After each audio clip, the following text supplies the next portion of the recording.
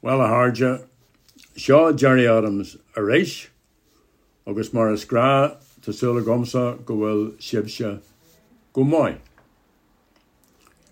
Just before Christmas, my friend Greg O'Loughlin, the executive director of Friends of Sinn Féin in the USA, gave me the sad news that veteran American civil rights leader King Hollands had died. Now, I had the honour of meeting King and his fellow activists, Rip Patton and Richard Dinkins, during a visit to Nashville in November 2018. I was there to speak in the Civil Rights Room in the Nashville Public Library, along with King, on the connections between the civil rights movement in the USA and the Civil Rights Association in Ireland in the 1960s. King and Rip had participated in the famous Woolworths lunchtime sit-ins in the 1960s. They were also freedom riders. At that time, black citizens were banned by the draconian segregation laws from sitting at the whites-only lunch counters. They were also segregated on public transport, confined to the back of the bus. When this legislation ended, there was a violent opposition by white racists to the integration of the interstate transport system, so some courageous men and women, black and white, freedom riders, took to the buses and trains to challenge segregation. Many were beaten and hundreds were imprisoned. While in Nashville, I visited the Woolworths building where they did sit-ins, along with Rip and King and with Judge Richard Dinkins, another veteran. We sat at the lunch counter where almost 60 years ago African American citizens were attacked.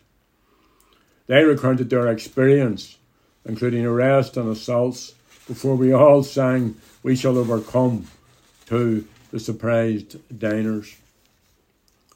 The death of King Hollands is a huge loss to his family and friends, and to the struggle for rights. I enjoyed King's company and his singing, and I'm glad to have celebrated his courage.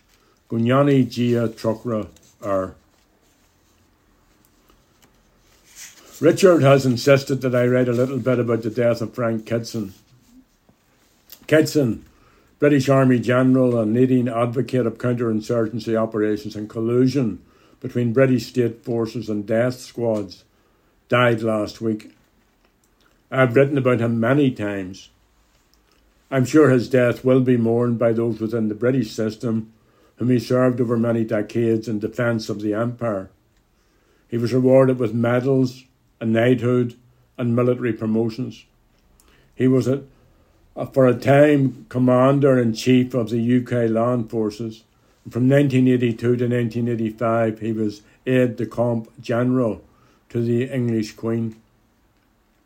Few, if any, of his many victims who were tortured, imprisoned, killed by his counter-gangs and collusion strategies, whether here in the north of Ireland or in Malaya, Kenya, Aden or Cyprus, will shed tears at his passing. After the Second World War, Britain fought over 50 colonial wars in defence of its empire. Kitson fought in some of these, and his damaging influence was felt in others. He fought in Malaya, but it was in Kenya in the 1950s that he came to prominence. The dehumanisation of the native Kenyan people reached new levels of racism and barbarity at that time. They were labelled animals, barbarians and vermin. Tens of thousands ended up in over 100 detention camps. Many of the men were castrated using pliers. Women and men were raped, sometimes using blunt instruments like bottles and rifle barrels. Others were mutilated by prison guards and British Army officers. Some had fingers and ears sliced off. Others were burnt to death. Kitson also established counter-gangs.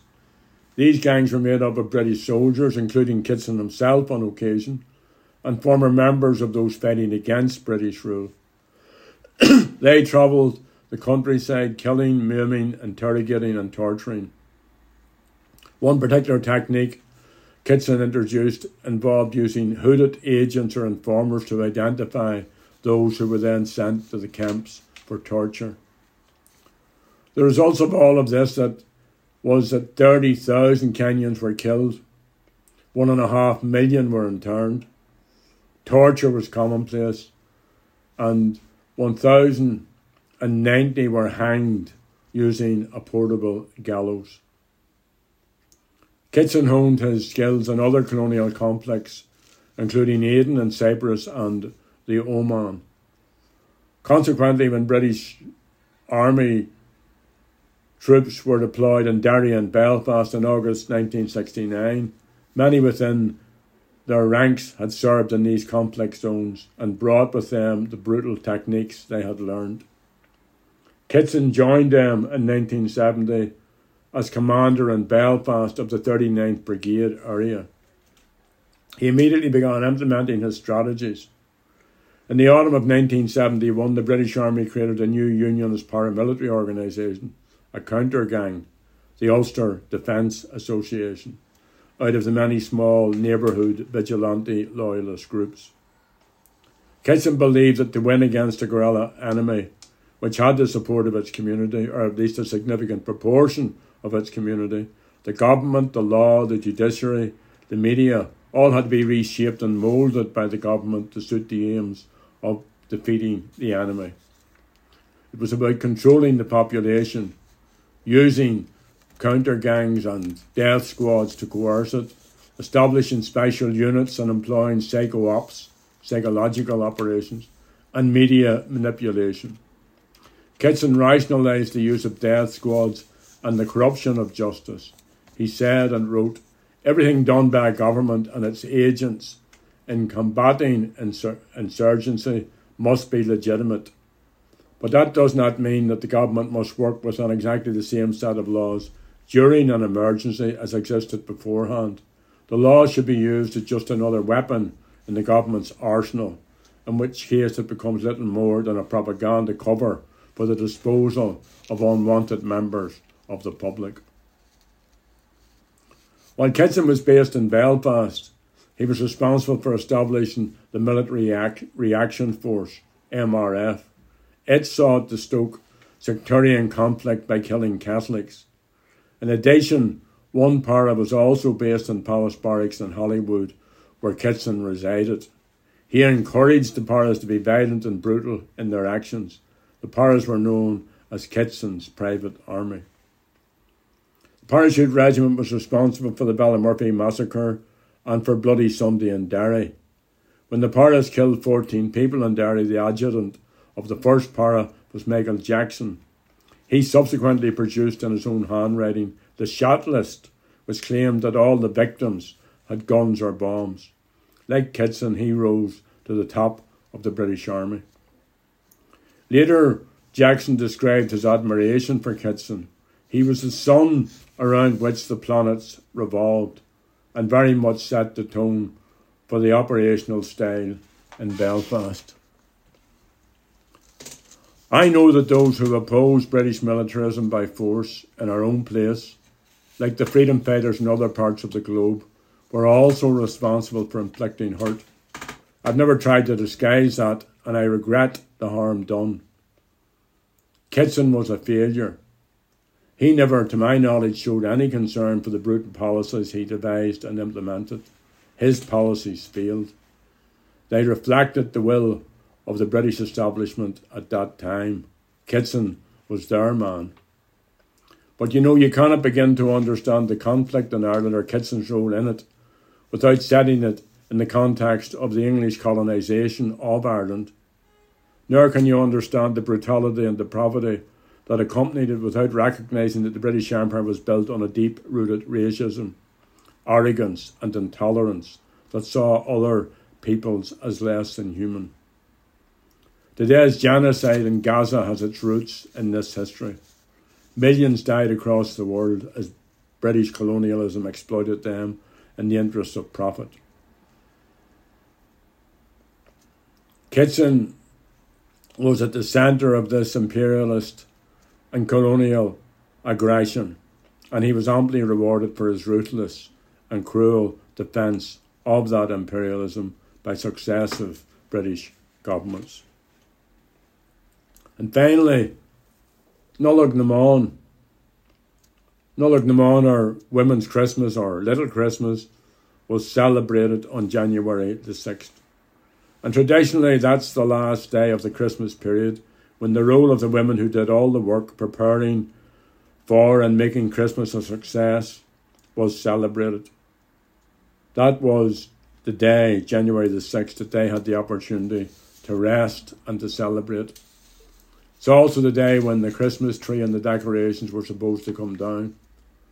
Until recently, the celebration of Nollaig na mBan had declined. It was limited to mostly rural areas, and mostly areas steeped in the Gaeldom or in Gaeltacht areas, and with some occasional, in Dublin City particularly, and maybe other cities, some small pockets of celebration. But thankfully, that is now changing, and this custom is being revived. But nowadays, for many women, Nollaig na mBan has a much broader meaning. It is a celebration of the strength of women, of their right to equality and parity of esteem. So long may this continue, and belatedly, Nollaig na mBan, we waisha Daobhse go leor. Agus sin misha, so Luri Majoration Shockton Shahugin, Gunuri and Talat, and maybe just a little thought for my friend, for our friend, Sean McKinley, who was buried, he was cremated actually, on Friday, and he was a good wee man, with a smile, and a great warrior for the Republican struggle and for freedom. Slán, Sean, agus Míle buíochas ditsa. Slán lebse a lig, slán agus banachtaí.